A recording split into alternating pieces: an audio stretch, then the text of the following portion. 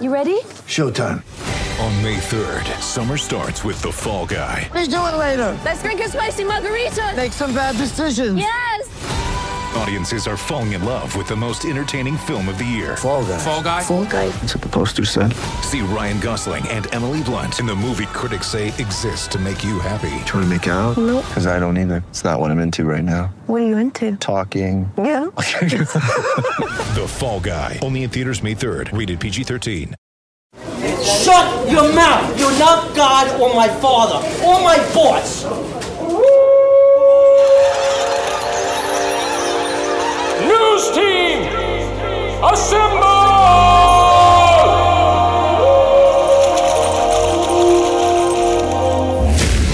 It's back and bigger than ever. It's the unofficial 40 from Soonerscoop.com. Now, here's the entire Sooner Scoop crew. Carrie, Josh, Eddie, and Bob. All right, we are back. It is the unofficial 40 podcast right here from Soonerscoop.com podcast, where we welcome in the entire crew after the Sooners finally get the state's top prospect to commit to them after Josh Proctor went to Ohio State, after Dax Hill went to... I still don't know where he went. Michigan, Alabama. I think he signed with Michigan, right? Okay, yeah. So anyway, welcome in, fellas, after a big commitment last night as Andrew Rame commits to the Sooners. And he had been a subject of many of our podcasts lately. As it was a real back and forth. And Josh, I think you kind of felt like, I don't know, when was it you felt like the tide kind of turned back in the Sooners' favor? I would say probably about the time we were recording last week, like the middle of last week, you started to feel like it had changed. And I had talked a few times, and I know Bob and I had discussed it, and it felt like the longer things went on, the better it was for Oklahoma. The farther he got away from that Georgia visit, Michigan, all that. And I think that's what happened here. Oklahoma, with Bill Bedenbaugh and Lincoln Riley, they had a chance to kind of sit down. Obviously there's not a lot of in-person contact right now, but just to talk with him, talk with his family, and kind of remind them of the things that they value, the things, the relationship that's been there for 3 years now. So I think it was just Oklahoma kind of reminding them, this, you loved us for a long time. We understand you love the Georgia trip, you love the Michigan trip, but can you see yourself there for 4 years and, kind of turning away from Oklahoma? And there was even talk that his family was going to move to Georgia if he'd have gone there. I don't know about Michigan, but Georgia was the rumor I'd heard. So, I mean, there was a lot of crazy stuff going around over the last couple of weeks. Carrie, it's interesting you start with that question because that's actually one of the questions. I'm interesting. I asked Andrew Rame last night, and what his answer was, I knew once again when I went out this last weekend out on the lake at my grandparents and just being able to get away from it all. I think he was able to focus, and he knew once and for all because he's pretty adamant this time there won't be any flip-flopping, no looking at any other schools, that he is locked in with OU for 2020. It's kind of funny, Josh, that there's probably a lot of people that are on the board and, just people out there in general that will look at this and say, oh, did Bill Bedenbaugh really do that good of a job of recruiting? Like, are you guys blowing it up to make it into something that it isn't? And I can sit here and tell you that we left Atlanta, or I'd left Atlanta thinking when we came back and did that podcast, what was that? Was that 2 weeks ago? Yes. When we came back? Yeah. I would have signed off on the idea that I thought he was going to Georgia or Michigan. I thought almost OU was out of this thing. So, I mean, just can you put into words or kind of paint a picture over the last 2 weeks of just how big of a recruiting win this was for Bill Bedenbaugh? Yeah, guys, I mean, we're standing on the field with some of our Georgia guys who, our Georgia site's a great site. They Jake Royce and those guys do a fantastic job covering recruiting. They really know what's going on inside UGA. And I can tell you, and Eddie, I don't know if you were standing there when Jake and I were having this conversation. I was standing right there. But there was some very real belief that before, I think that was at about 3 o'clock in the afternoon, and there was some very real belief that by the time I boarded my 8 o'clock flight in Atlanta, Andrew Rame was going to be a Georgia commitment. I mean, that's how close it felt like it was there and I felt that way. Eddie's not wrong for a week or so. They were like preparing stuff as we were sitting there as far as they thought it was immediate. Going down. Or imminent. Yeah.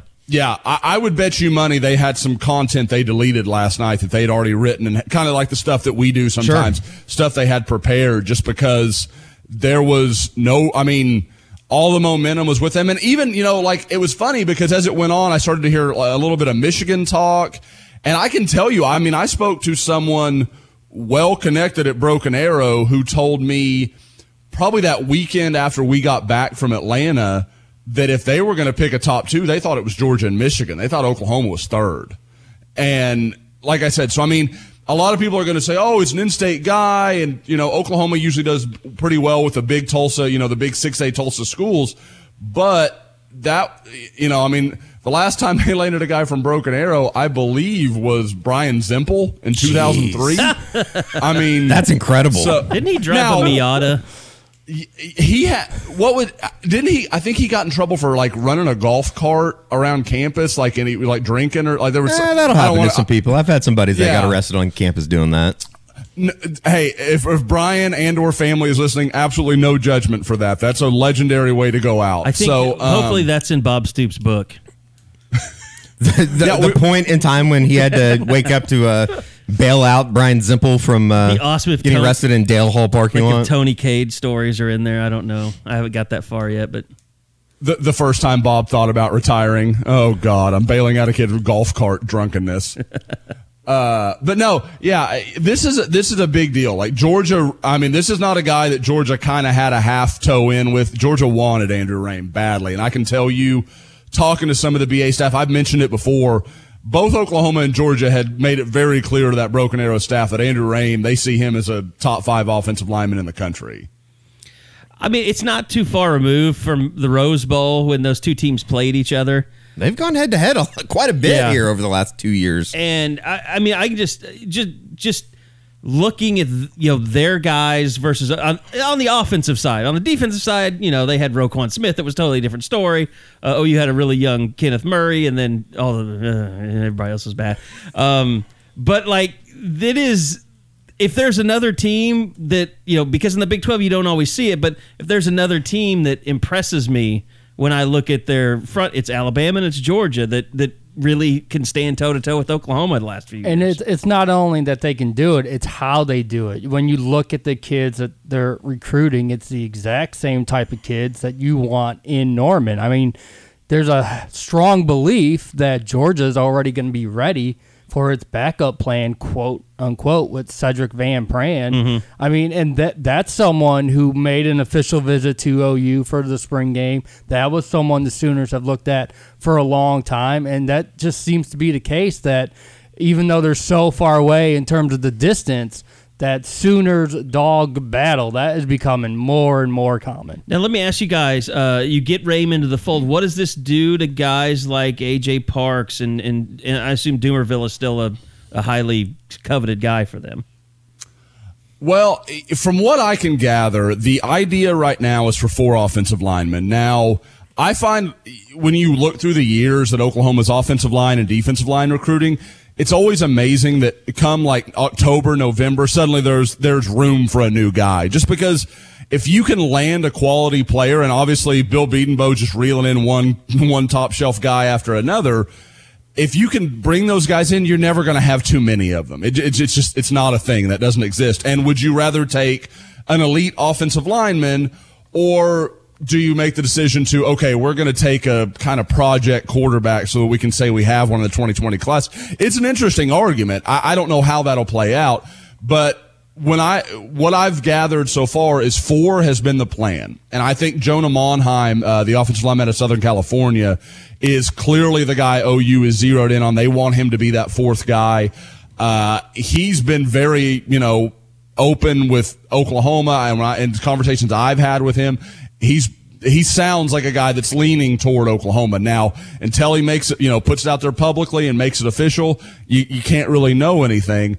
But I would be surprised if Oklahoma walked away from Aaron Parks and Anton Harrison and Doomerville completely until they knew that 5th spot was just absolutely not going to happen. It's pretty incredible that they can go from basically nothing in the offensive line cupboard for 2020, and then you look up and all of a sudden they have 3 1 or 250 guys? Yeah, all this just in the matter of what? You remember 20-something days? The panic that there was when Turner picked Nebraska and other guys, other guys were picking other places, and it's like, don't worry, Beatonbo's got enough targets, and after NFL draft, like, don't worry, this is all gonna come together very, very soon. Well, you talk about a turnaround. What was that? It was Beatonbo's first year. I want to say that was, 13? Is that right? Yeah. Something like that. That he had to take Deontay Savage late. And now he may turn away a top 100 player in the country. Like, that's how much it shifted in his time. Josh, can you speak to I think we've talked about it on the board, but just as far as the ability of Andrew Rame, I know that there's some people out there that, I would respect their opinion that think he's probably one of the best offensive linemen that maybe this state has ever produced, and he still is yet to play his senior year. Yeah, I mean, this is a guy, like I said, and we've got a video breakdown for people that aren't members. Go read it, check it out. I mean, we've Bob and I have put out some good stuff. We'll have a little bit more. Bob's got an interview coming. Oh yeah. Oh, no humble about it. Just brag. But no, when I watch him, I see a guy that is so far ahead of really almost any high school offensive lineman I've seen the last few years. He is, I mean, I've mentioned on the podcast 100 times, but his head coach is a longtime NFL offensive lineman. His position coach played in college. He has, he's a 4-year starter at a big time program. They run a lot of not unique stuff, but they run a lot of stuff through him. He'll pull, he'll down block, he'll run counter stuff. Like, he does a lot of different things, and it just makes him so well-rounded. And I think that's why when I talk to, people, around Norman, there is a feeling he could play center. He could play guard. He could play tackle. He could do a lot of different stuff. And I think that's what, we've talked about. That's so perfect for Bill Beatonbow, because he just wants to put the best 5 guys out there. He doesn't want to worry about, well, this guy's got to be this, that guy's got to be that. He just wants his 5 best players on the field. And I think Rame is one of those guys that, with buzz continuing to grow about Creed Humphrey, there's a chance Oklahoma's going to be looking for a starting center next year. Yeah. I don't know if Andrew Rame can come in and do that fast, because even as great as Creed is, Creed couldn't do it. I'll advise him to stay. You sit down with the family. Okay. Yeah. Sit down. Father and son were talking on Twitter last night. I'm just owning this. I'm just going to go. It's funny that now that the NFL starts coming around, we're talking about millions of dollars. Gary's like, maybe this is going to work out for us. Father and son were talking about cornhole on Twitter last night. I don't know. I get so sucked into cornhole whenever it's on TV. I'm not much of a cornhole player, but that was one of the best shots I've ever seen. I mean, the air. And is there any doubt that guy drinks Budweiser and smokes cigarettes? No, that guy. I mean, even the skinny ones, that they do. The internet has been delivering. Heard the little man syndrome at the beginning of the shot, yeah. Sounded like a clip from possibly from Big 12 Media Day with YouTube stars or something. We need to say that. I'm sorry. Go ahead, Josh.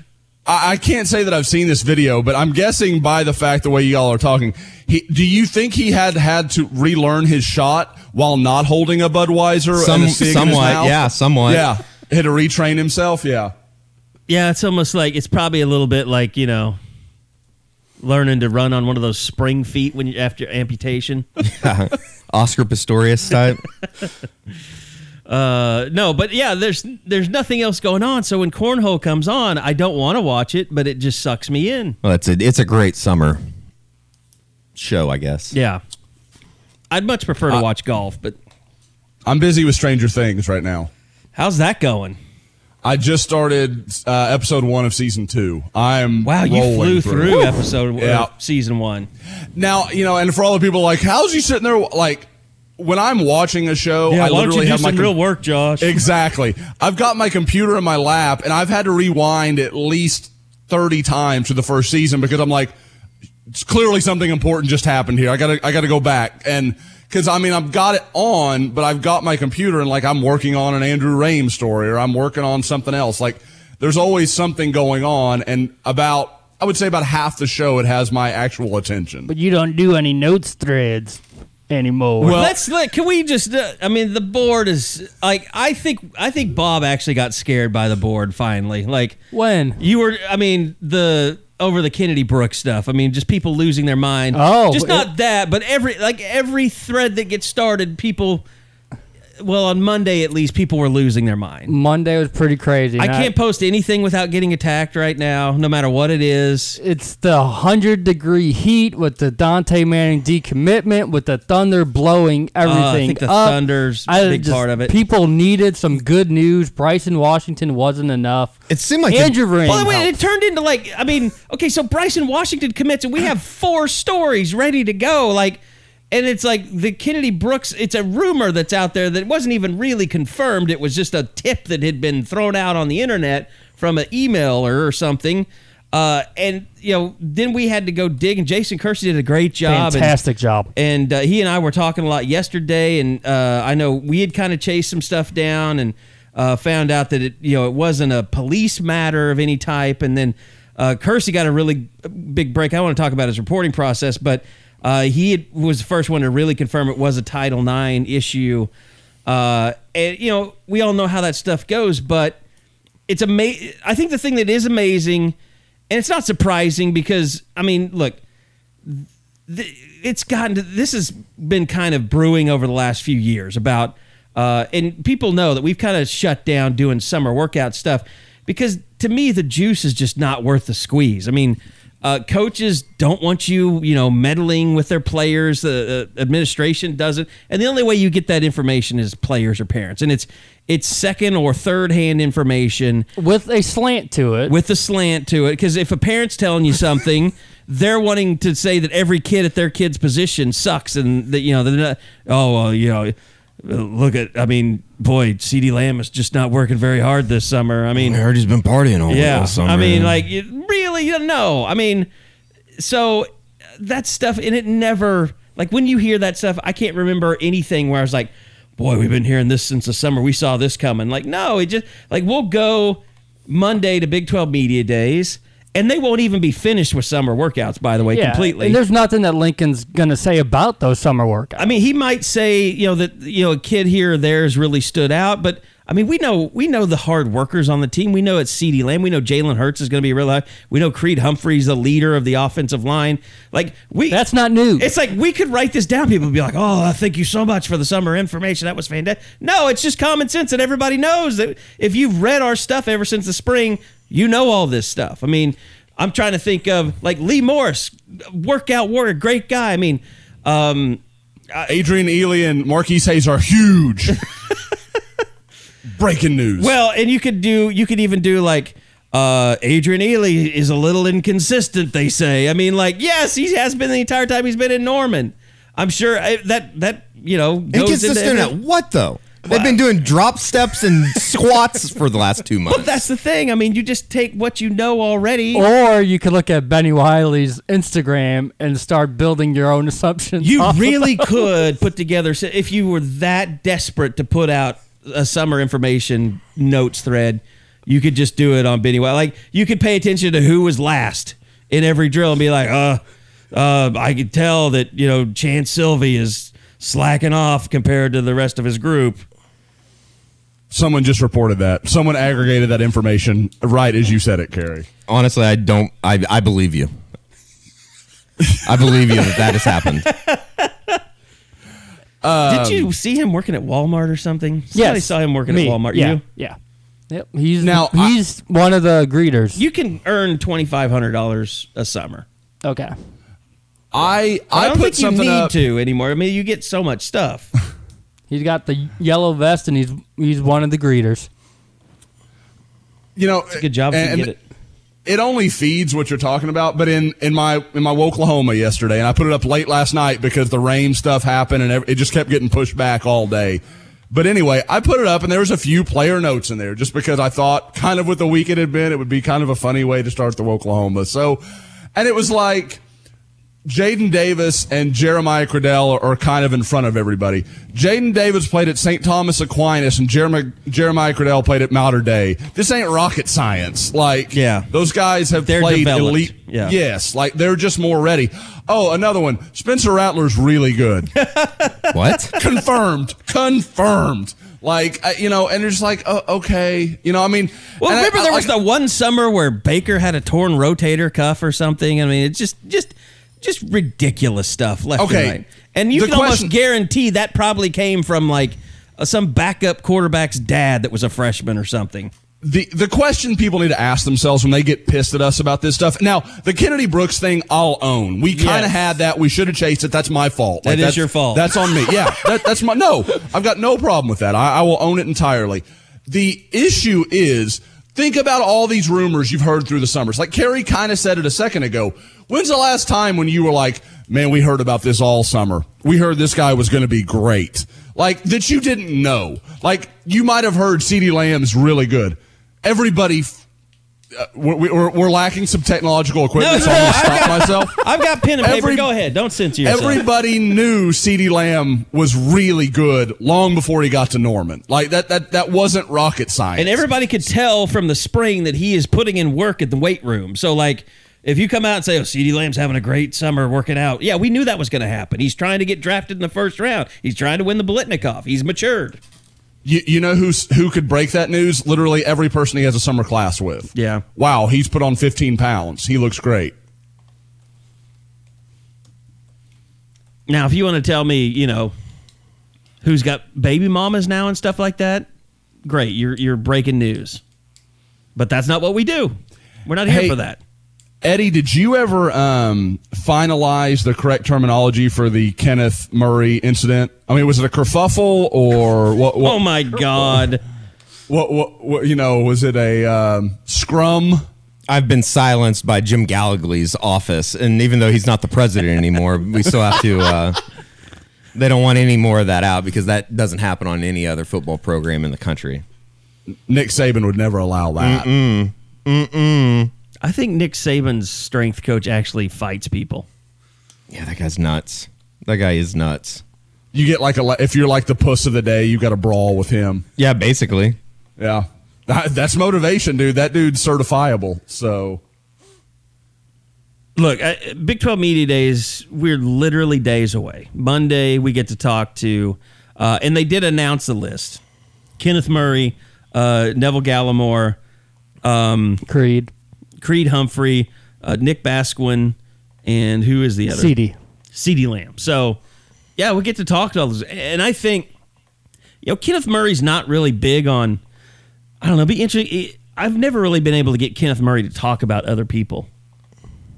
I feel that Kenneth Murray says too many times what the coaches want him to say. Yeah, he knows what is expected when he knows coach speak. That was always the difference between him and Bolton last year. Oh, God, yeah. You went to Murray would tell you what you think the coaches are trying to convey, and then Bolton would tell you what is actually going on in the locker room and what the players are thinking. And it is weird. I mean, I was thinking about this morning. It's just so weird because we've spent so much time and written about it and talked about it so much. Like, Alex Grinch has never coached a game as defensive coordinator at Oklahoma, but it seems like he took over. He seems like he took over instead of Ruffin McNeil at the end of last year because we've been talking about it so much. So, I mean, obviously that's going to be a big topic, and Jalen Hurts not being there, I don't have a problem with it. I mean, sort of figured it would be good for Oklahoma to have him there, but I understand you haven't named him a starting quarterback. So are we going to do this again?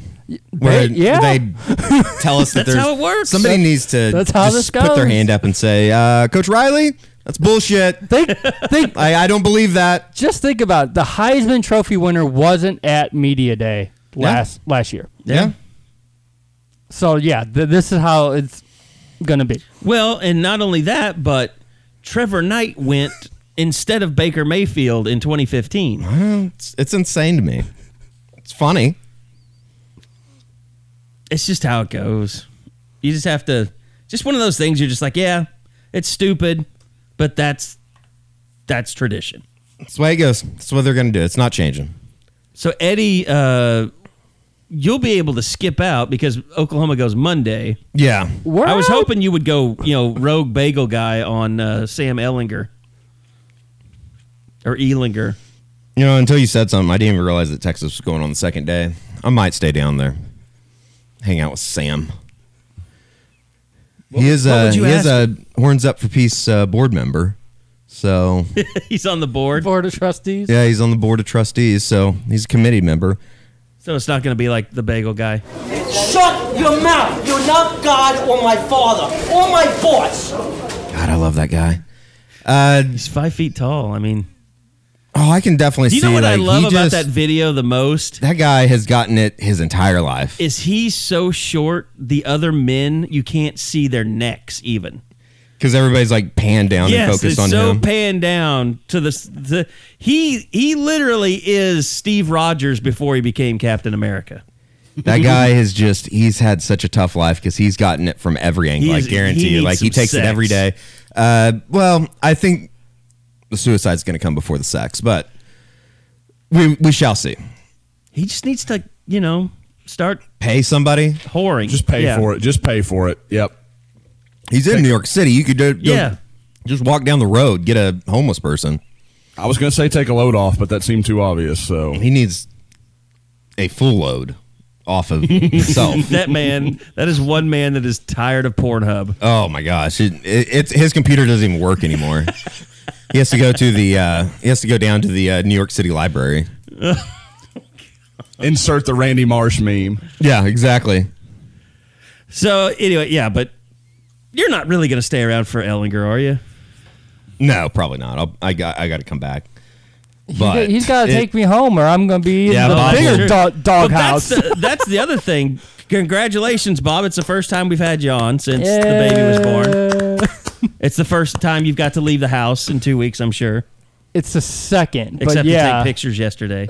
Well, I had to make a trip to Target. I had to be the mom going doing all the shopping. But this is the second time I've left without the baby. Do you feel pressure? Bob, you've been gone for 3 hours. I've just been driving around Norman. I needed freedom. Just Carrie keeps talking. I don't know what's happened. The podcast it took 5 hours today. Why is there alcohol in your breath? Yeah. Bob, the sun's down. Okay, it's too late. Well, I was telling the guy when I came in, her 6 a.m. feeding ended at 8:45. So it has not been a nice start to the day. Are you going to get one of those boobs for men? So you can feed the baby? What do they call that? Manneries? Sounds like an orange feeding. Josh, you know what I'm talking about? Yes, I know what you're talking about. They call them manneries. Is that what it is? I think that's right. There's also like moobs. There's all kinds of stuff. What is that? Just an udder that you put on your chest? The baby just has to. It's like a puppy. It turns into a dog. It's just searching for a. Well, nipple. It's nipple confusion with the moob. Oh my god! I think they sell those at Christie's Toy Box. Actually. God, you just put wine in them. Put whatever you want in them. Little shot of tequila, lotion, whatever. Oh god, lotion. So yeah, I'm glad that you got out of the house, get away from the baby. Now is it like barely any sleep still, or is it starting to sleep a little? I refer to it as it, her, she. We're all right with saying the name. Pearl Nicole was born on June 29th, but yeah, I always have a schedule where I think I've got it locked down, and then she just sort of changes it up on me. Like, I give a little breathing time. Okay, this one's just going to be fussy, and it's going to be tough. But then she still makes it tougher than what I first thought it would be. But she's a great baby when she's not hungry. She's awesome. Would you say that as a organization that we've been understanding and good to you? Oh, absolutely. This is like an exit interview now. Gary has like a knife out to his neck. It's really strange over here. It's awkward. It's uncomfortable. He's not even... It's actually a box cutter. Asking me to do this, but I got a care Borrow package. That from Justin Chase on. I got a care package from the Scoop fam, which I love. Eddie and I, we just paid our share. We didn't, Josh was I don't know how much Josh even did, okay? Yeah. I think Tiffany probably... Is that true, Josh? Did Tiffany put it together more than you did?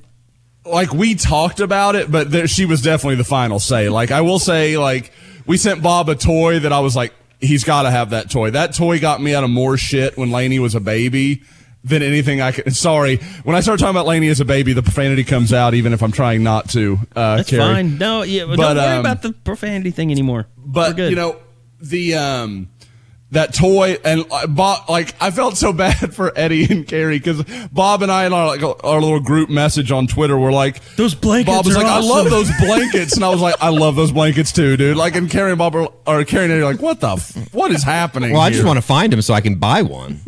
If they're that good, I need one. They are incredibly soft. Eddie wants to get a Snuggie made out of one. I have a Snuggie. Dude, I'm telling you, those would beat a Snuggie because they're like lighter than a Snuggie. They're that's good stuff. I guess we should shout out Aiden and Anais. I mean, just go ahead and give them their due. Yeah, for sure.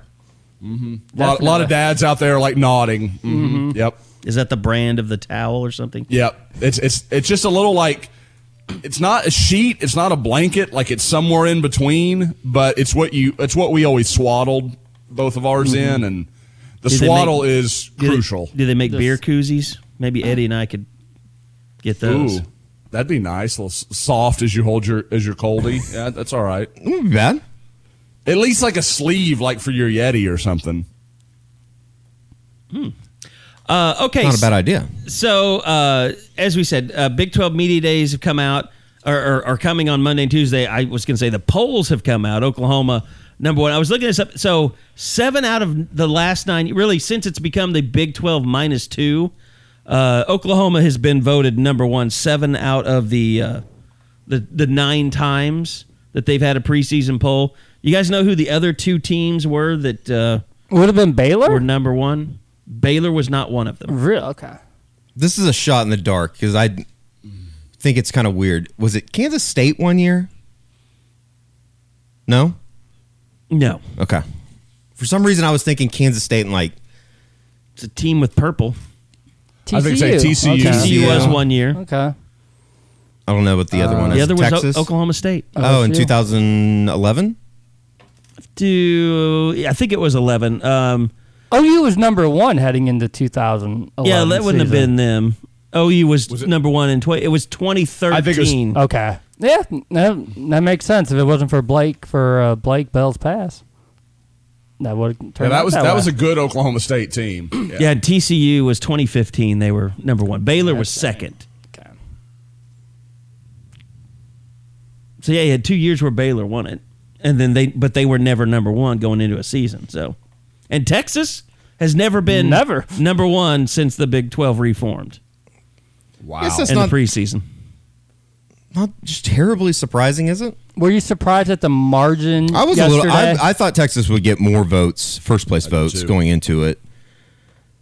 Yeah, only 68 first place votes for Oklahoma, 9 first place votes for Texas. No one else received first place votes. To me, it's strange, and I know it's a legitimate ranking, but man, seeing West Virginia at number 7 after a lot of people talked about them as being a potential conference champion a year ago, I mean, that's a really far fall for them. I just don't know what they. I mean, would they lose 5 players to transfer on defense? Yeah, and obviously, I mean, they have.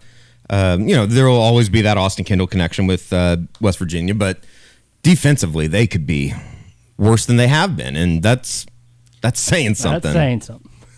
They've been kind of like Oklahoma State, where they were pretty good defensively and just kind of fell apart as the year went along. But their secondary has been, I think, really the standard in the conference for a while. Their safeties that they've put through, the Carl Josephs and those types of guys, they've had some studs. And now they're all. Has it just been like the turnover with the coaching staff and stuff? Because they're all in the portal. All those safeties left within what, like 72 hours or something? It was like someone came in and just basically pissed them all off, and they were like, "Okay, we're out of here." You know the team I've bought in on very stupidly? Baylor. I think Baylor. Their schedule is incredible. Is ridiculously easy to start. Stephen F. Austin, UTSA at Rice. They're going to go 3-0. I think. Yeah, I like Charlie Brewer. I love Matt Rule. And then their Big 12 schedule, they play 4 road games at Kansas State, at OSU, at TCU, at Kansas. You know who else has that's down low that has a really favorable schedule? And I know some guys transferred out with the coaching change. By the way, that is a ridiculous stat too. Kansas, Kansas State, West Virginia, Texas Tech, 7 through 10, all with coaching changes. There's a lot of new faces around, isn't there? But the team that intrigues me, I think, is Kansas State. But like I said, I haven't paid enough attention to what their losses are. I know they lost the Isaiah Zuber kid that was a great kick returner and punt returner, transferred to Mississippi State. Obviously, Delton left for the Frogs. Delton left for TCU. Who's their quarterback? Exactly. Yeah. I mean, they can't do any worse finding a quarterback than Snyder was doing toward the end. No. I think that Chris Kleinman is a very good hire. It's a very safe hire, but I just don't know if he'll ever be a guy that you look up and Kansas State's competing for a Big 12 championship. I think 4th, 5th place, and that's basically what Kansas State has been, hasn't it? Outside of, the years that Bill Snyder wasn't holding that program under hostage. Yeah, I think I agree with you, Eddie. Like if he was a guy that they were consistently running out 7-5, 8-4, I could believe that completely. Like, and maybe every once a decade, maybe they've got a team that's senior heavy and got a good quarterback. Maybe they could make a run. But I agree. I don't know that he's the guy to like inspire to go farther kind of thing. But I mean, I'll be real surprised if a guy like him doesn't have solid success at Kansas State. Yeah, I think he'll be good, but never, I don't think will you look at it and say, boy, I think Kansas State is, I think what they're going to be is a perfect college basketball team in that every 4 years when that group of seniors gets enough experience under their belt, they'll go compete. And then they'll have to restart it all over again. Yeah, they haven't been relevant since Colin Klein and Lockett. Feels 2012, 20. Sure. Yeah. I have a team. Came into Norman. Now, I have a team that I think could be the big disappointment too. That's highly thought of. I got it. Is it Iowa State? Is that who you got? Yep. That's who I was betting on. See, I thought like going into this, I was going to be the guy that I was going to be the only person out there that was saying they're completely overrated. And it's about what you're about to say is I feel like when you lose Hakeem Butler and David Montgomery off of an offense and then you turn it around and Brock Purdy was awful at the end of the year. He was. But I love his potential. I mean, sure. But I mean, you look at, I mean, they almost, I mean, I was looking at their schedule this morning. They only beat Drake in that replacement game they played because of the hurricane. They only beat them 27-24, and then they lost their bowl game to Washington State, which is a really good team. And they played. And that was a great game. That was a great game, yeah. But, I mean, they got beaten pretty bad by Texas in a game that mattered late in the year. They had that game where they scored 48 against Oklahoma State, but they gave up 42. And not to mention how they play against Iowa every year. And if Oklahoma doesn't suck on defense anymore, that's probably not a game they're going to win. Well, as long as Zeb Nolan doesn't come in and throw for 360 against OU, they'll be fine. Holy shit. Didn't he leave, though? Yeah, he transferred. Yeah. I don't even think he transferred to somewhere that was like notable. I think it was like a directional state. Like a Murray State or something. But yeah, I mean, you look at their games. Oh, ironically, he transferred to North Dakota State. Oh, that's right. Yeah. But I mean, they have to come to Norman this year. They have to go to Baylor. They get TCU at home. They have Oklahoma State at home, Texas at home. I mean, it's made up, but I could just see them. I like their defense. I love Matt Campbell. I just think they just feel like a team that could really disappoint to me. If they get off to a great start, it'd be funny how that narrative will change with them coming to Norman since they won 2 years ago. Yeah. I mean, they had four guys make the preseason All Big 12 list on defense, including Ray Lima, who is a good argument for the Defensive Player of the Year, preseason anyway. Speaking of which, Kenneth Murray. Surprise Murray was the pick there. I would say all OU fans are surprised. I think it. Go ahead, Josh. I did a pod with Catch yesterday. Dun dun dun. We can get into He's that in a second. alive. Yes, he lives. And we did discuss Eddie a little bit. Interesting. He's going to really like my artwork that I just posted on the message board. Oh God. So all four of you, all three of you, all four of us are included in the picture as well. Oh, wonderful. Good. I'm about to tweet it. Like, we're talking about Oklahoma's front seven, and he's like, I feel like Oklahoma probably has the best front seven in the Big 12. I'm like, wow, that's saying a lot. And he goes, Kenneth Murray, he's automatic, blah, blah. And I'm like, when I talk to anybody that doesn't watch every snap of OU football, they're like, Kenneth Murray's a man. That dude's a beast. And then people like fans, beat guys, people like us that watch every single play are so down on the guy. Like, I gotta feel like the truth's somewhere in the middle. Like, because there's no way he's as bad as we think he is at times. And there's no way that my eyes are lying to me that he's a future first round pick this fall or next spring. We have to take a break. What is this? What just happened? Have you seen the artwork, Josh? Oh God, I'm very scared. He just turned Ketchum in to the Stay Puft Marshmallow Man. It's the Ghostbusters. Oh,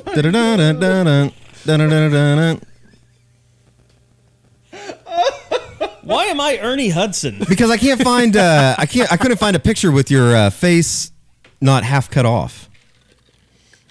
You do like the side eye picture a little bit, Carrie. Not bad, huh? Oh no. I mean, if you can't laugh at that, you don't have a sense of humor. The olds are going to come after you. They've been coming after Eddie all week. Nothing new. You know what I got on my side, though? Time. Why would they come after Eddie? I'm just... I was say he's hating Catch. If anything, they're going to kill me because I was on there and I was fairly, not even fairly, I was just completely reasonable with him. So, and to Catch's credit, I thought Catch was completely fine yesterday. There was no shouting over me or arguing. Like, we just talked. It was fine. That's odd. It's not always been my experience with Catch, and he knows that. So it's all right. Okay, back to the All Big 12 team. Sooners, yes, they did get a person on defense, and it was Kenneth Murray, who was the Defensive Player of the Year.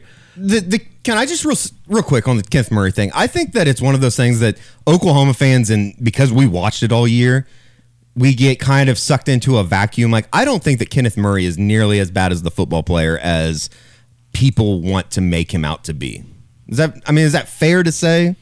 I mean, it's just that, I think everyone's biggest problem with Kenneth Murray is instinctually he doesn't have it, and it's easy to see. Sure. And that's not something that you can just sit in a film room with Teddy Lehman all summer and just learn all of a sudden. And as a middle linebacker, you get exposed. When you're not an instinctive football player, you get exposed at that position as much as anywhere on the field. No, I agree. It's going to be I don't want to even say it's a make or break year, but when you go into a season in which you've been selected as the Big 12 preseason Defensive Player of the Year, you better not bust. Like, there's a lot of... You better not lose the job to Deshaun White in camp. Well, they need White at will. Well, yeah, I mean, with Caleb Kelly's situation, they got no choice. Yeah, that's true. Unless they say Brian Mead's better than Deshaun White. So I'm all in on the Brian Mead train. Look, the linebacker position, and I'm going to be interested to see, and that'll be something interesting to talk to Lincoln about on Monday. Like, how is the timetable moved up on Caleb Kelly's return? Because like you said, you guys saw him out at camp. He's not wearing a knee brace even. He seems to be getting around really well. It's really funny is that like a top 5 question to Lincoln Riley on Mondays, just as far as a status check with Caleb Kelly? Because we did see him out at camp, and he certainly wasn't moving around like a guy that was going through a ACL rehabilitation. And I think that when he got hurt, that was the first thing that a lot of people thought was, oh, it's an ACL thing. Well, and that was something that Lincoln mentioned. We had a meeting with him. God, when was that, Bob? That was late May. Late May. And he was hinting like, they're having to hold him back from trying to do too much in his rehab. So, but I mean, you still take a while to heal. I mean, you can't, speed up the natural healing process of a body. And what's weird is last year they contemplated the 4-game rule. Maybe they do that again if he can't quite be ready when they start. It'll be interesting to see how it all worked but out it's kind for of, him. it's kind of like, when the Frank Shannon, I was reminded of that stuff with the whole Kennedy Brooks thing. Like, remember, he came back for a year, but he was a non-factor. He was and nothing at that point. And he had to try and rush and get back, and it was his final year, and everything just kind of passed him by. Like, Jordan Evans was so far above him at that point. Like, if the defense is really figured out, is there really a spot for somebody to come in with 4 games left? Because it could be disruptive.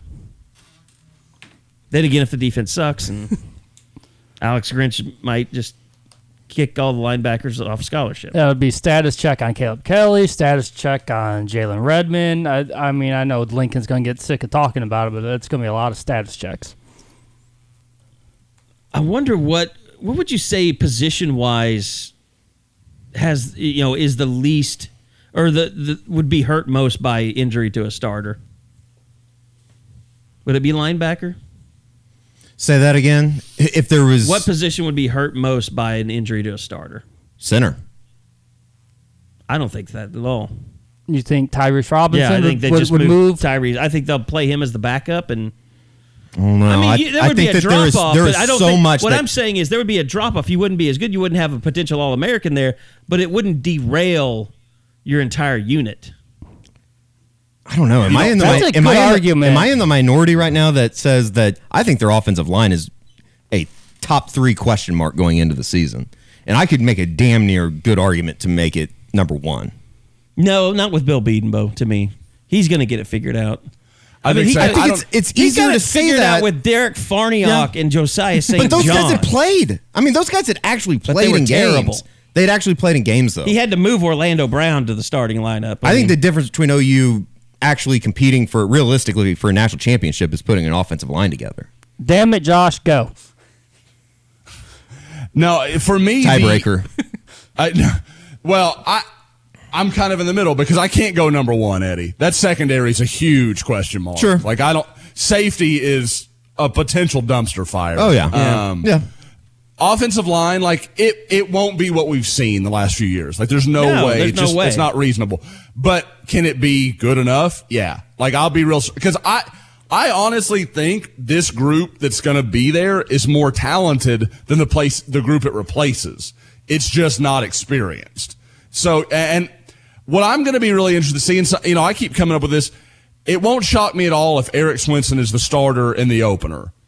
How much, like we've seen in a lot of years, is that going to change by game 3, game 4 by Texas? Remember, Alex Dalton started that game they lost against Houston. Yeah. Alvarez started last year. Yeah. They liked changed. Alvarez. He just, concussions kind of derailed his career. Alvarez started the season opener last year? Yes. I have blacked that out completely. And then I believe Creed started the second game, and Alvarez started Iowa State. That's right. And then the concussions happened, and Creed took over. That's right. Wow, I had forgotten. I had completely blocked that from my mind. I think it's probably Carey and Creed have been working on me too hard. I don't know what that's about. It's kinky. Harsh. Yeah, it's not been good. A lot of neuro work. No, but I mean, I think there are going to be hiccups on the offensive line. It's not always going to be pretty, but you also have a quarterback back there that's built like a linebacker, that's going to run, that's going to be able to cover up some of that stuff early, that's going to be able to take some punishment.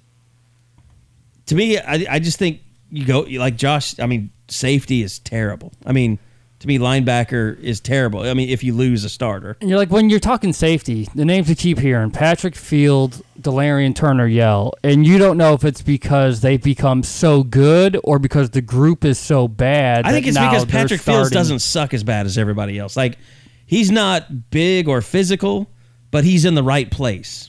He's where he's supposed to be. You can't say that for Robert Barnes.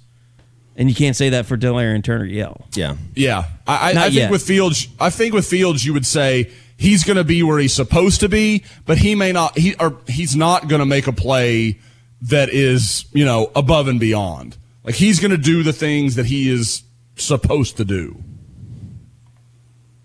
And they got 4-year guys in Jordan Parker, Chance Sylvie, and who's the other one I'm thinking of? Barnes. Yeah, that have been in the program for a long time, and you start, Motley. It's like, when are those guys really going to take leadership here? I think Alex Grinch's feelings about his secondary, I don't think he's BSing either. I mean, I think there's a little bit of a say something, maybe you get a little bit more out of him, a little bit of a motivation factor, but I don't think it's much of I don't think he's blowing smoke at all. Well, because who in that secondary would you say has a legitimate NFL future? Trey Brown's the only guy that I would be like, maybe. Yeah. Because he'll go and run a 4.3 and somebody will get excited. Yeah, up to this point, I can't really. I mean, they've moved Trey Norwood to nickel. I mean, he'll be the starting nickel.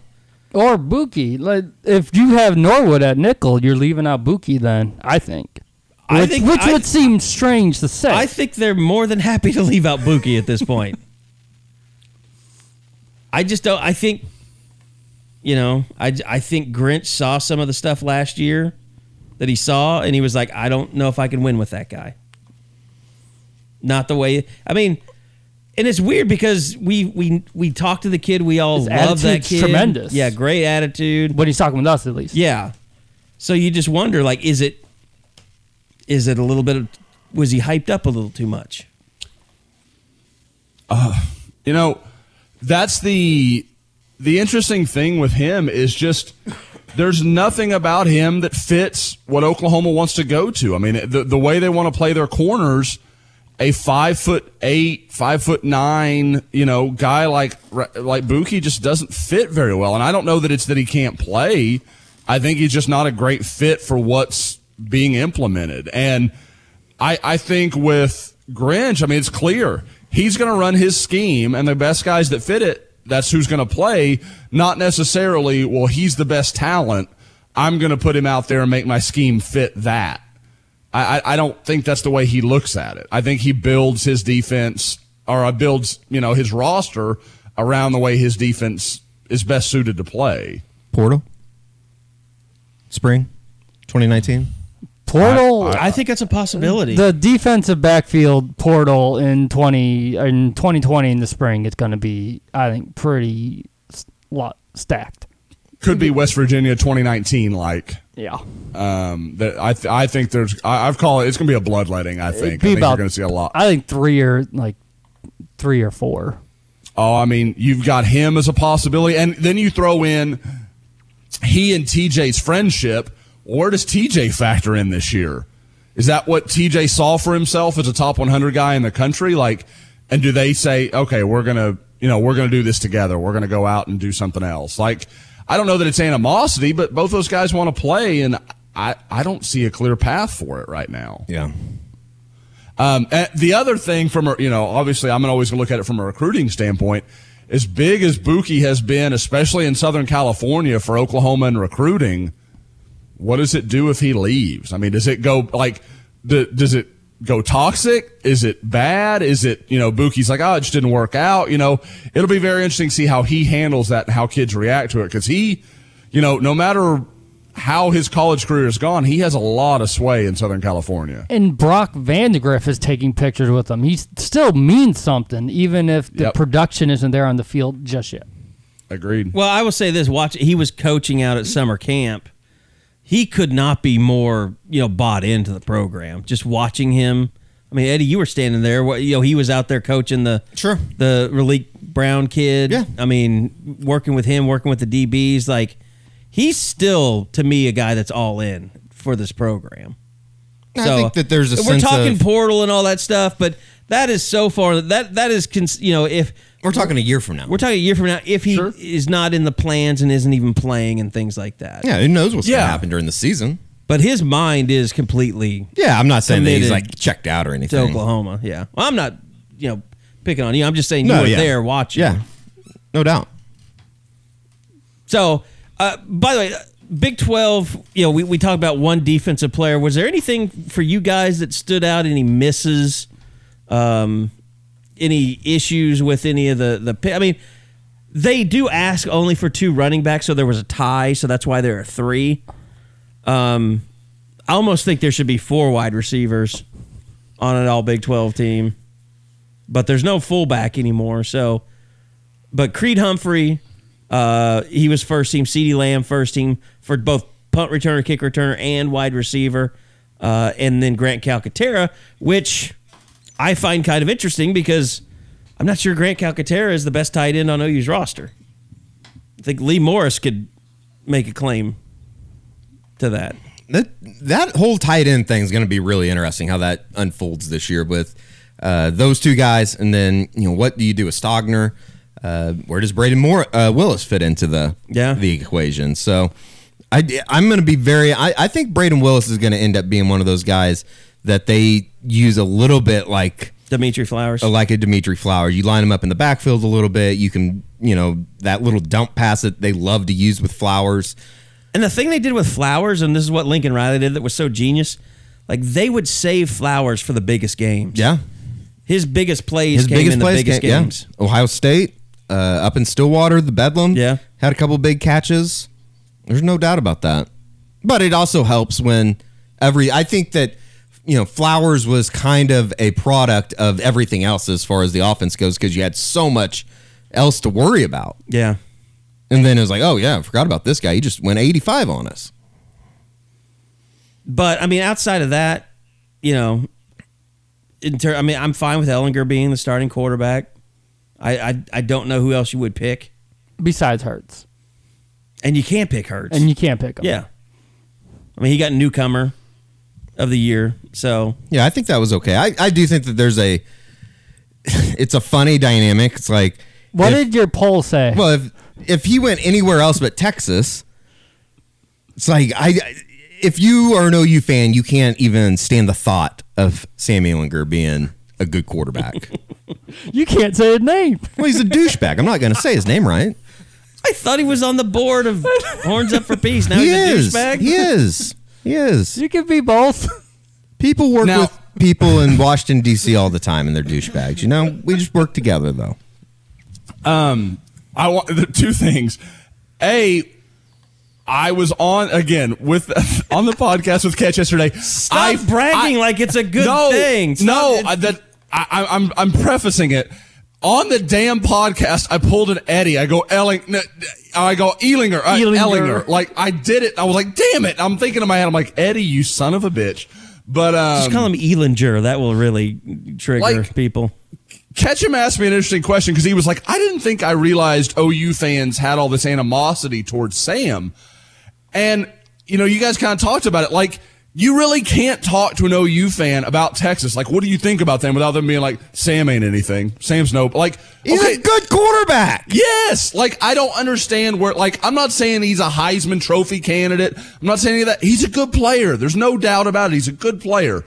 Where would you guys rate, like, 1 to 10 OU fans' level of hatred for Sam Ehlinger? Like, I'd say a solid 9.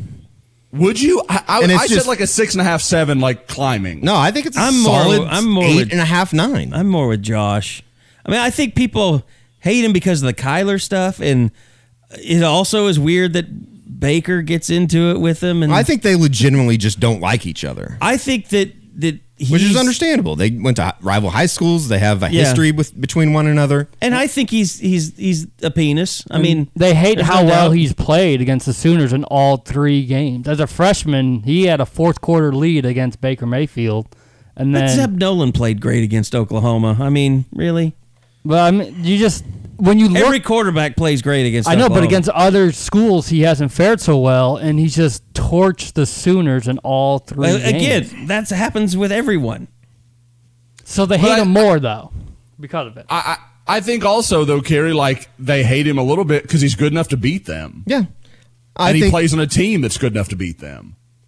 And I know I'll be killed for this, but he carries himself a lot like Baker Mayfield does. They are very similar in the way they're that cocky, they're cocky, and they carry themselves in a representation. They represent their school. If Sam Ehlinger went to Oklahoma, people would think they would die for him. He would be the next Baker Mayfield. He's tough, man. Like, why would a fan base not love him? Like, that kid is tree trunks for tough. legs. I mean, his lower body is ridiculous. I think he's a great quarterback when his head coach isn't trying to kill him. Well, that's the thing. He'll go back into the game, concussion or not, too. Look, I'm fine. Don't try and tell me that Sam Ehlinger is, on par with Baker Mayfield or Kyler Murray. He's just not. No, I don't think he's going to be a number one pick. I don't think he's. Now, if Texas runs off a 12-1 or something, he's going to be in New York City. That's just the way it is. That's the way the Heisman Trophy is the most overrated. I mean, we've talked about that before. Yeah. It's a BS trophy nowadays. If you play at a blue blood, you put up a really good record, you're going to New York City. And it's benefited OU quite well. Oh, absolutely. Last 2 years. But now I will say there's plenty, like, we can go to like Danny Werfel in some of those years where you're like, it was just token to whoever the best team was. Is there any argument that Baker Mayfield and Kyler Murray weren't the two best players in college football the last 2 years? No, I don't think so. I mean, like, I get what you're saying, and I agree with it, Eddie.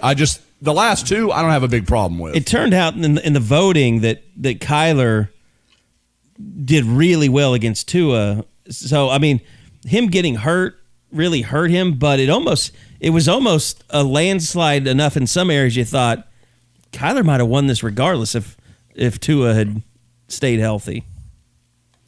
It's amazing what Jalen Hurts did to help Kyler, and now how that's come full circle. Yeah. Okay, so Big 12 coming up. Summer workouts aren't over yet. It's still going on.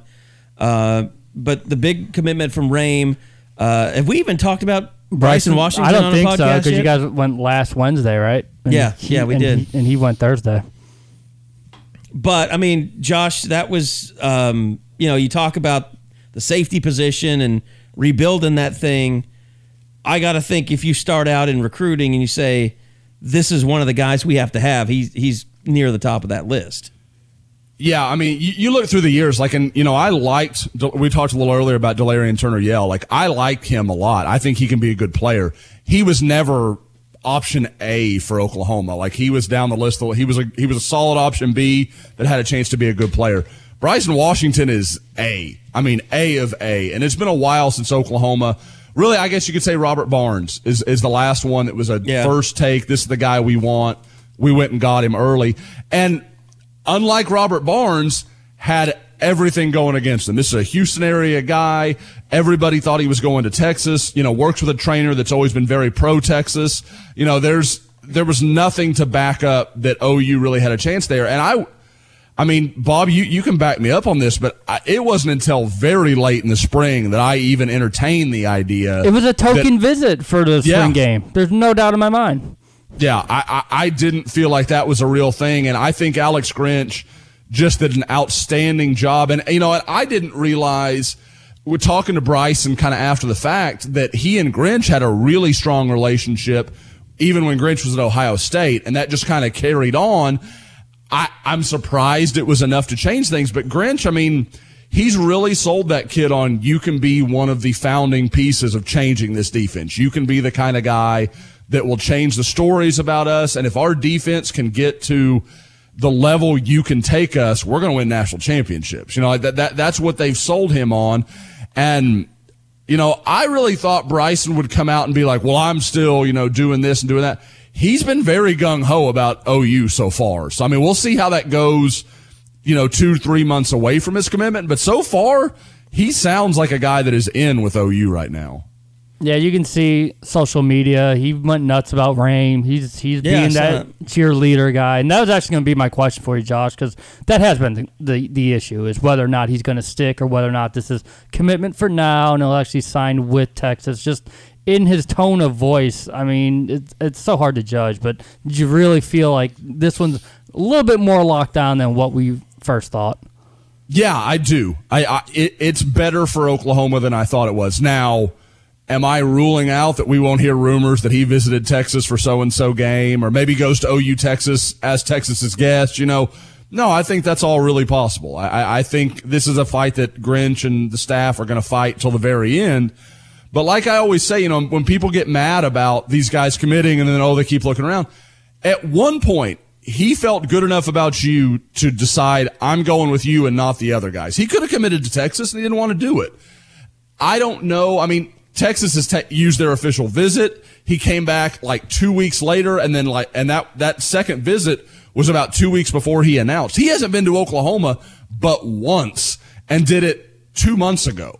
So, 3 months ago. 3 months ago. Yeah. So, yeah. So, I mean, I don't know what Texas is going to do that's really going to change things other than if Oklahoma goes out there and defensively just looks lost. I mean, if it looks as bad or worse than it's been, okay. You don't know how a kid's going to react to that.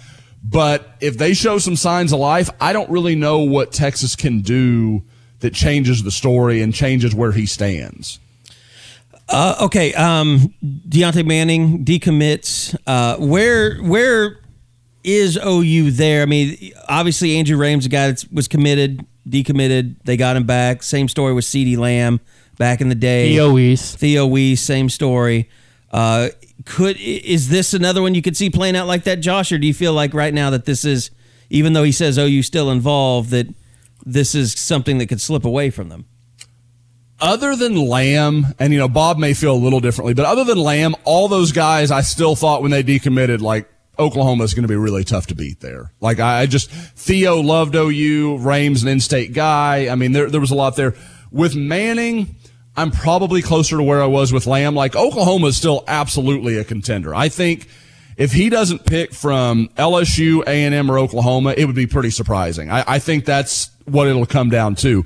LSU, I don't think has room to take him. And I think if they do, they're going to be really hard to beat. He really is enamored with them. Is it really that simple, Josh, that if LSU doesn't have the room, then maybe he can end up being a Sooner? I think it's that. Now, A&M is a true contender. Now, I've talked to some sources in that market that think A&M, thinks they lead right now. I think Oklahoma feels confident. I can tell you right now, there were some people that when he decommitted, he's a 3-star. No. This is a guy who wants bad. Like, this is not just some dude. There are some people on that staff that I have gathered feel he is right up there with the top 5, top 10 corners in the country. They really like Deontay Manning. So this is a guy that OU will fight for until there's just no reason to do so. So I think it'll probably come down to OU and A&M. It's been a while since we've had a really good OU A&M fight. But that's kind of what it looks like to me. And I mean, right now it's a coin flip. Like I could really see that going either way. I know he loved his A&M visit, but he'll be back to Oklahoma at some point. I know he's supposed to go down to A&M, I think, later this month, maybe for their barbecue. So we'll see what happens. But like I said, I think OU is right there with anybody. So kind of catch us up on just nationally where OU sits now with Rame. And kind of, what's out there, where just in terms of a ranking wise, where are they sitting? Where are they looking at kind of having a ceiling right now? Well, and I've felt this way for a while because there wasn't, to get into that top 5, top 6, you've got to have some 5 stars. And I just didn't see coming into this class a lot of very realistic options to be a 5-star in this class. Like 2021, you've already got Brock Vandagriff. You feel like, okay, there's some other guys out there that maybe Oklahoma could make a move on. And maybe that 2021 class could kind of look like 2019. This class to me has always felt like somewhere between 7 and 9, maybe 10th. I think it'll be a top 10 class when it's all said and done. They're currently number 14 in the Rivals rankings after Rame's commitment, unless something has changed in the last couple hours. Which got to change Rame's ranking. That's what's got to go down. There's a couple of guys, but it ended up being where they would have been. I think I looked at the numbers last night. I think they would have jumped at least one spot and maybe two if they were still had Dante Manning as part of the class. And again, you talk about a guy that if he makes a move, you start moving around a little bit. But like I said, I think Oklahoma, we're looking at, probably one more offensive lineman for OU.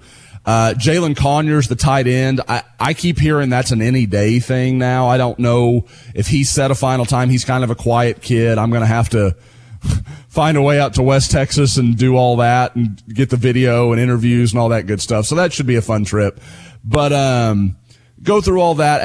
And other than that, at wide receiver is really, there's Gary Bryant from L.A., Marvin Mims from the Dallas area. I think it's kind of first come, first serve between those two. So we'll see there. And then defensively, there's a lot still to happen. I think I've started gathering some names for the barbecue. We'll have some of those names in the scoop tomorrow. I guess on Friday for people that are listening on Friday. That'll be a pretty good defensive line group that'll be there. There'll be a lot of offers from what I'm hearing. Should be a good crew. Linebacker, I think is just about done. I think if they can find the right rush linebacker, they might go that direction and let Brendan Walker just be a pure inside guy, where I think right now it's kind of in flux. They'll kind of see how things play out. And then at DB, I mean, they're going to chase Dante Manning, Joshua Eaton at corner.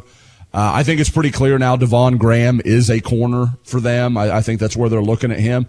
And then at safety, I think they'd like at least one more guy, and they're trying to figure out who that's going to be, because I don't see there's not a target out there that jumps out to me as like, okay, that's definitely the guy. Josh, can you get like a top 5 class without a quarterback? This seems so strange that it almost seems like we're going to go through an entire cycle and the Sooners are not going to take a high school quarterback.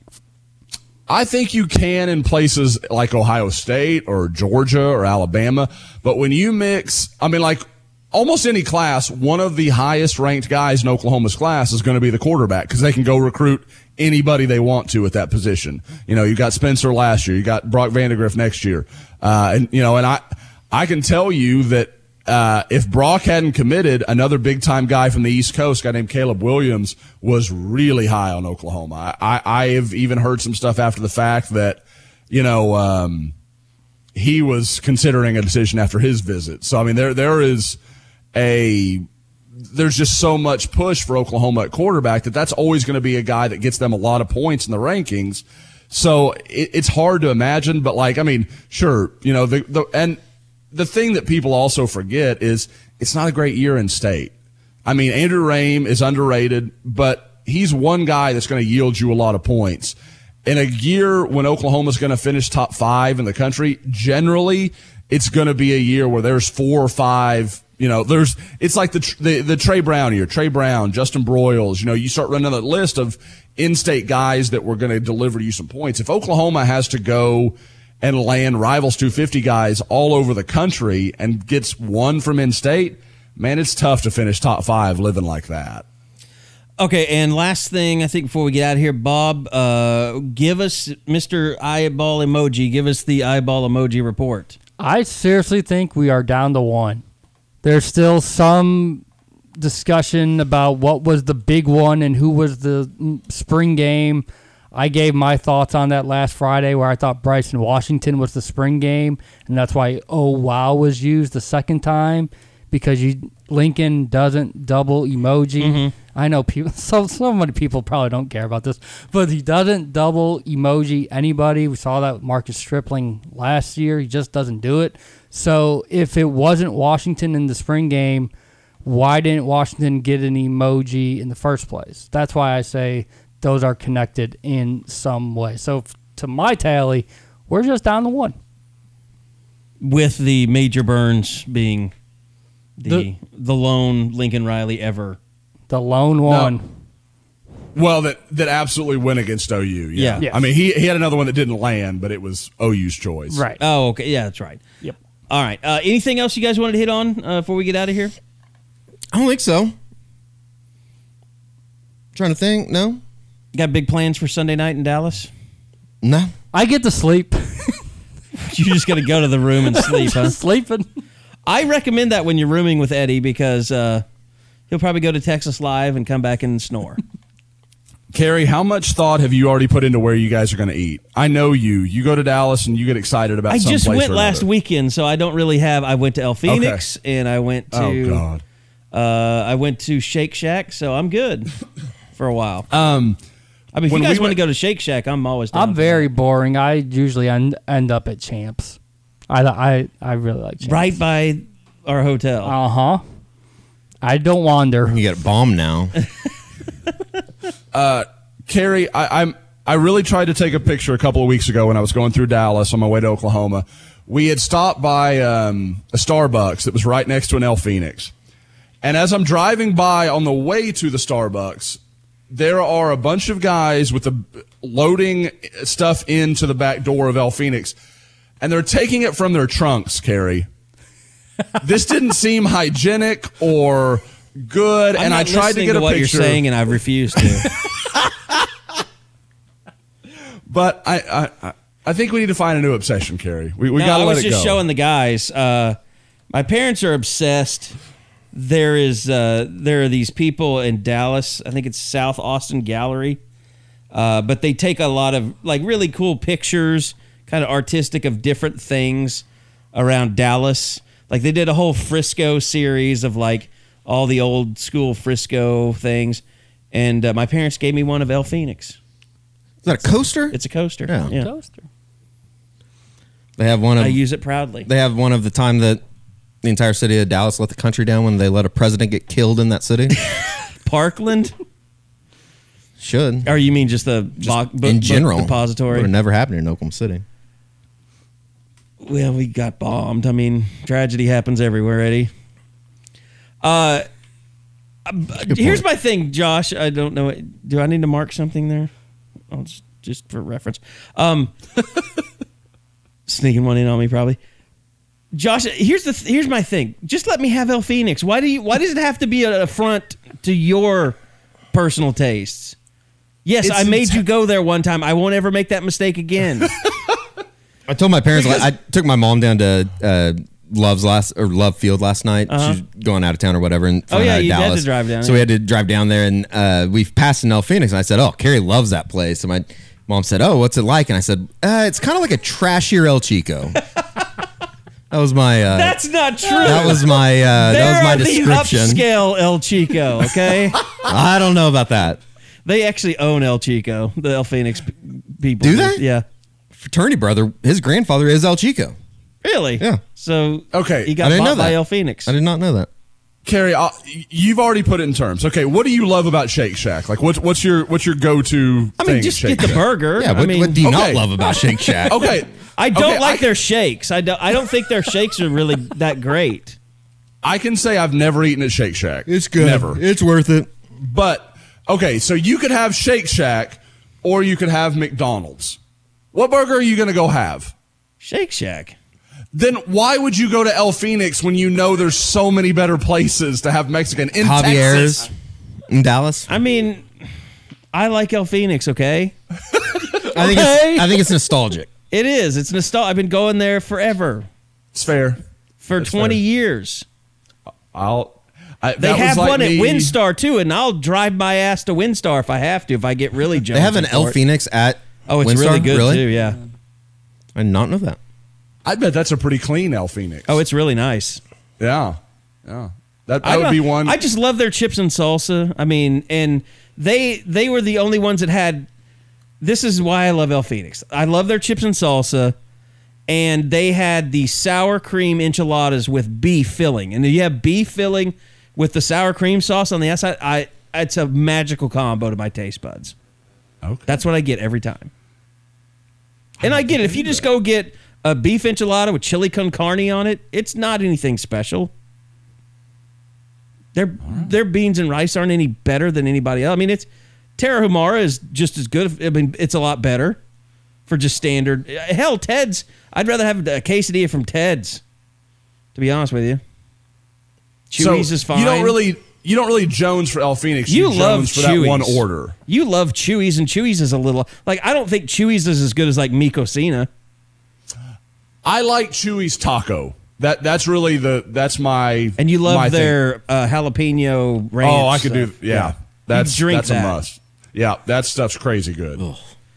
You don't like it? No, I like it. Just thinking about drinking it. Yeah, drinking. Josh ranch. would drink it. That is a lot. The heartburn would be real. Yeah, it would be. Then you die. Is that how that goes? Heartburn, death? Yes, basically. That's the way I feel like it does sometimes. Yeah, I think Tiffany would agree with you a lot of the time. All right, well, I get attacked on the message board, and I get attacked for my Mexican food choices, so I'm just been attacked all week. I need a weekend.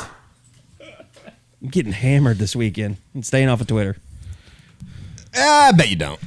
Yeah, that's. I bet one of those happens. That'll lead to Twitter fights. It depends on how many records I'm listening to, I guess. Carry and whiskey equals Twitter. Like they just go together. Check out this awesome album I'm listening to right now that you'll never listen to probably. Carry and whiskey make me crazy sounds like a country song. Like some B side of Big Head Todd and the Monsters. I'm sure, I'm Josh is a whiskey snob too, so I'm sure he's offended by my choice of whiskey. What do you drink? Jameson. That's fine. I don't think you can be like whiskey snobbed if you're drinking Jameson. It's not cheap. Jameson's fine. Yeah, Jameson's fine. I've got some really nice stuff. Have you tried the Conor McGregor? No, I've heard it's terrible. It's not good. But no. Yeah. It's I didn't hear good things. It's like if you watered down Jameson, basically. They tried to make it kind of like Jameson. Yeah. But it's not there. See, like, Carrie, for me, my whiskey is like your record collection. Like, it's almost about having it as much as drinking it. Like, my daily drinkers are like nothing. I mean, they're nothing Buffalo Trace, like stuff anybody could find. Now, for like special occasions or something, yeah, I'll break out some good stuff. But like, that stuff's too expensive. I don't make enough to be just crushing that all the time. Yeah. All right. Well, that'll do it. We're going to let people get out of here. But Big 12 Media Days, what, Eddie? Nothing. I was just going to tell you, Josh, if you have any like paranormal experiences here over the next 48 hours, let me know. The tweet is up. The tweet is up. Tweet? The tweet is up, yes. Oh, it's tweeted for sure. Oh, God. I mean, it's artwork. And I don't think it's coincidental that Eddie left my head a lot bigger than everybody else's. I didn't mean to do that. I noticed that. And I was like, I didn't mean to do that. It's impossible not to. That's the problem. It's enormous. There's no question. So are you blocked by Ketchum? Oh, yeah. Okay, so he can't see it. Long time ago. He'll see it, though. He loves me. I guess if you block someone, as long as you aren't blocked, you can look. Right. Yeah. Yeah, he loves me. He did mention... He just doesn't want to admit it. He was like... I don't have any, he's like, he goes, I thought the whole video that he did with the cough and everything, he goes, I thought that was funny. Like, he goes, I didn't know where it was coming from. Like, he goes, I didn't know why he was so, like, mad. Because he's obsessed with my dick. Yeah, that was a weird, that was a weird exchange. Weird exchange. That's why. It's fine. Like, I just wanted to verbalize his stance in the pod, because I'm sure you'll listen to it, Eddie. Kyler don't want that smoke. Yeah, that was kind of annoying. It's all good. It's funny. Like, what quarterback doesn't want to, none of them want to get concussed. Blindsided. Me and Catch and Lincoln and Tom, we're all going to sit down and have a bottle of wine at some point. We got eyes. Yeah, well. All right, we got to go. We're out of here. All right, thanks a lot, guys. Thanks to Josh. Thanks to Eddie. Thanks to Bob. We'll be back again next week after Big 12 Media Days for... I'm sure a interview-filled Unofficial 40 podcast. But until then, thanks for listening. Go check us out, Soonerscoop.com. Go sign up because a lot of great content getting ready to happen with the start of Media Days and Fall Camp. So this has been the Unofficial 40 from the Soonerscoop.com podcast crew. We'll see you guys next time.